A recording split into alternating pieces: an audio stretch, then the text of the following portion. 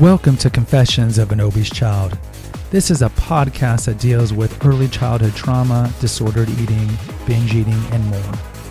We discuss self-loathing, triggering to binge eating, and then many post-weight loss topics like survivor's guilt, the body positive movement, and more.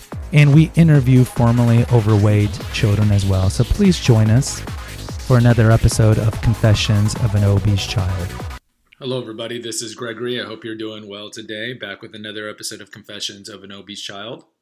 So I'm really sorry about the audio. I don't know what happened. I'm back in my house, but my mixer's not working, and I don't know what's wrong with it. So it's going to be suboptimal audio until I figure something out.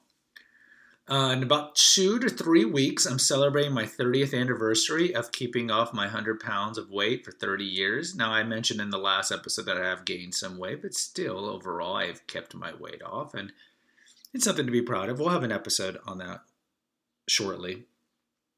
Compared to the awakened man, and certainly female holistic health apothecary, Confessions is more of like my confessional, hence the title, but my more of my confessional kind of outlet. Okay? It's the place where I just kind of vent about the frustrations in my life. So it's not really a place for me to give advice. Now, the early episodes, of course, if you're new to this, are about the first 20 talk about my childhood, the things that happened to me in my childhood, what caused me to get fat, and then some of the trauma that happened to me. And then the 20 to about 40, 45 are about experiences in my adulthood after I had lost my weight and how I was still dealing with a lot of the crutches of being an overweight child.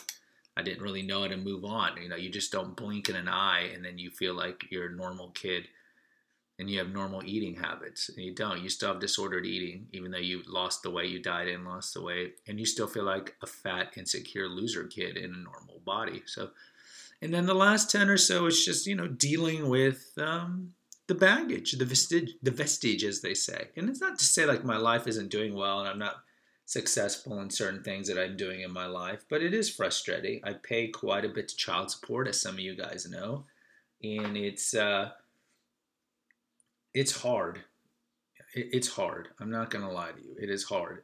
The idea that I pay 50% to child support, and that's not going away anytime soon, and it's on a decision that I didn't make. I didn't make that choice. I didn't make the choice to leave my children. But given the court system and what it is, it doesn't matter. We have no fault divorce. And so anybody can initiate divorce on anybody at any time. And typically it's the man who's going to be the one that loses the kids 85% of the time. And it's going to be the man who ends up paying, because typically the court will give the woman the kids 85% of the time, and therefore you're paying child support, even though you could be like, no, I want 50-50. In most states, it's difficult to get 50-50. Now, depending on where you live, some states allow you to get 50-50. The state that I live in, you can only get 50-50 if the baby mother consents. So it's just frustrating. So I'm living with this sword of Damocles, this kind of albatross around my neck financially. And so imagine if you make $60,000, you're really making $30,000. If you're making $100,000, you're really making $50,000. If you're making $500,000, you're really making $250,000. And it's tough. It's tough. And I look back in my past and I think, well, clearly the signs were there. I had a dysfunctional child, and none of this is to blame. This is just on an intellectual level tracking why things happened the way they did. So I had a turbulent childhood, and because of that, I had a alcoholic father who was a rageaholic, but he was kind. I have a picture of him next to my nightstand. He died about 10 years ago, and overall I have fond memories of him, and I know he tried the best he could. He had his own trauma. And then I had a distant mother who's still a distant, aloof, non-maternal mother. She's just off in her own world of focusing on herself like a narcissist. And so I think growing up, I didn't really get any.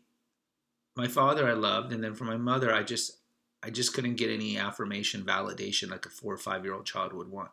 So growing up, of course, you like girls, you think girls are pretty, and then you pedestalize them, especially when you're an incel. And certainly I was an involuntary celibate. There's no question about it in high school. In middle school, I'd pine over these girls, and they wouldn't give me the time of day, and I'd get all upset. But then later I realized all the girls that I had crushes on weren't fat, so I can't blame them.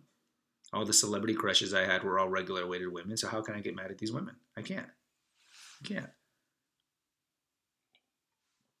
But the feeling of rejection hurts. So even after I lost the weight, I was definitely a people pleaser of girls. Definitely. Because I never had them. I wanted to kiss them. I wanted to be with them. And like a lot of men watching Disney and watching rom-coms, you think that you have to be the nice guy. Plus, I had this underlying fear of abandonment that a lot of sons of single moms have, that you feel like you have to please all women because you had to please your mom because you're worried that since your dad wasn't around. In my case, my dad was around, but he was kind of working all the time, and he was a rageaholic. That you didn't want to disappoint your mom because your mom would leave theoretically in your mind, and then your life would really be crappy because then you'd be stuck with a rageaholic father. So I would always people please her. I would please her, and then as an extension, I ended up pleasing all women. And so as I got older, I was the nice guy. Right? And the thing is, I was a nice guy even when I was fat, because when you're fat, you don't want people really focusing on the fact that you're fat. You want them to focus on other things. So that's why a lot of fat guys become like the court jester, right? The funny guy. They're the funny guy. You see this in a lot of movies.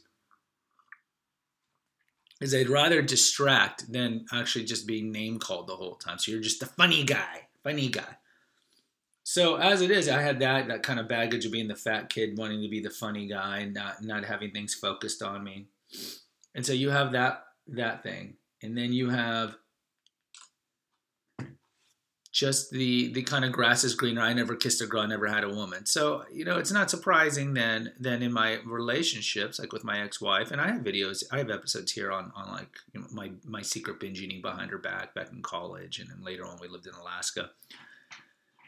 It's not surprising that, I lost frame because I probably never had frame. I was just the nice guy, trying to be the nice husband and giving my wife whatever I wanted. And of course, I was failing every possible shit test.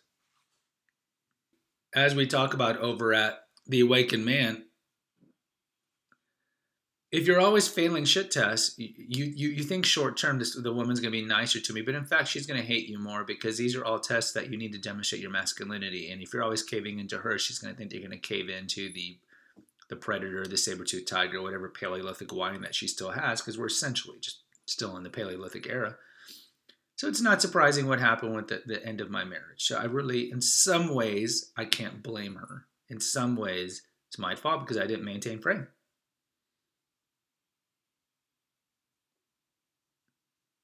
Right? So I'm in this situation where I never see my kids, rarely see my kids, and I pay child support to kids that I never see. And a lot of it has to do with my childhood. I didn't really have strong masculine role models, and I was just an incel. And incels are much, much, much, much, much more susceptible to getting denapped, to falling in love, so to speak, because it's just they're parched for thirst, right? They're just so thirsty to have a woman in their life. And so they're more likely to make mistakes and fall in love and all these things. And that's what happened with me. So it's frustrating. Maybe some of you men who are listening to this can relate to this.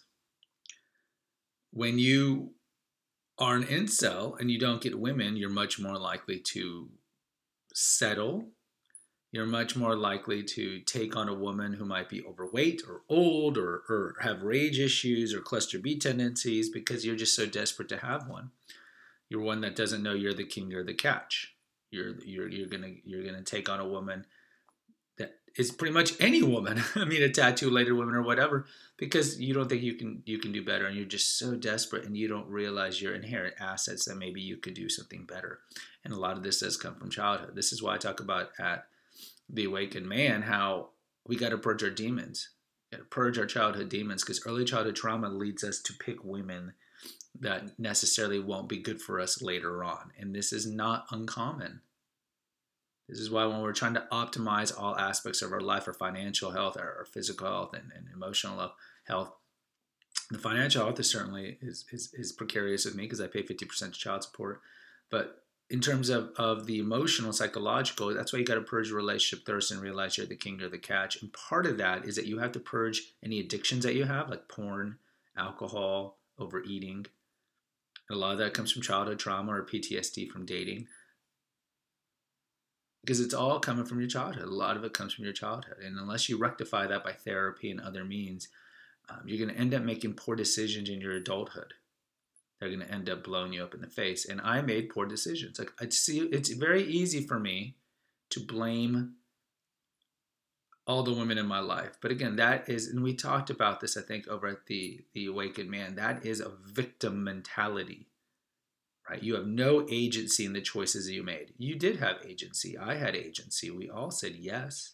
Now, in retrospect, we can say that these decisions were kind of obfuscated by not seeing things clearly because, again, of nice guy syndrome, early childhood trauma or whatever, but we still have to take agency. We made these choices. We said these vows.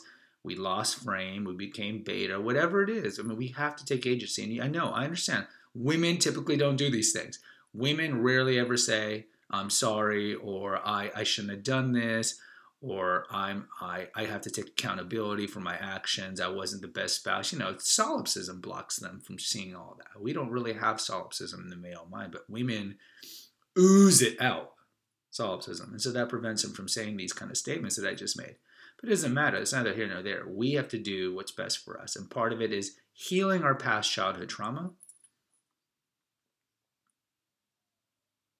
fixing it so our future will not get self-sabotaged and self-jeopardized by our mistakes that we don't even know when we're making them our mistakes, because they're really colored by our early childhood trauma. So we always have to step back before we make any decision and kind of see what part of this decision making, my rational thinking that I'm making regarding this decision, is colored by a scarcity mindset, early childhood trauma, fear of abandonment, fear of not being liked, all these things, and then step back and try to make a decision that's contrary to all of those things. Similar to what I say about shit tests. With shit tests, when a woman's giving you a shit test, you have to think long term. If the two choices are, one is which makes me look nicer and which one makes me look more of an asshole, always pick the latter, because in the long run, it's going to help you. Even though in the short run, she might be a little upset, but in the long run, she'll actually be happier with you. So think about these things. Introspection is so key, guys. It's so critical to your future and to your life. So you always have to be constantly introspecting. So think about that. Guys, post an honest review for Confessions of an Obese Child if you appreciate my content. Go back and check out the back episodes you want to know about my childhood, because I know some of you are new subscribers to the Awakened Man, so you might want to check out the old episodes. The old episodes, I also talked about pop culture and so forth, and they were definitely longer. But check it out. And also, if you appreciate my content, please, there's a link for PayPal, donate some money. Also, there's a link to my website, Naturopathic Earth, where you can check out all the articles that I have there, and all the episodes of the podcast are over there. If you go there, on the homepage, you'll notice there's my two books, Confessions of an Obese Child and Revelations of a Weight Loss Warrior. If you click on those, you can buy those on paperback or Kindle over at Amazon. While you're over there on Amazon, anything that you buy within 24 hours by going through our link, so we get a 2% commission, no expense to you since I'm an Amazon affiliate.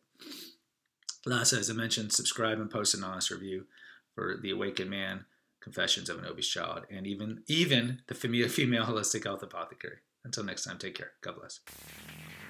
Thanks for listening to another episode of Confessions of an Obese Child. If you'd like to reach us, find us at our Facebook page, Naturopathic Earth Radio and Holistic Health News. Until next time, take care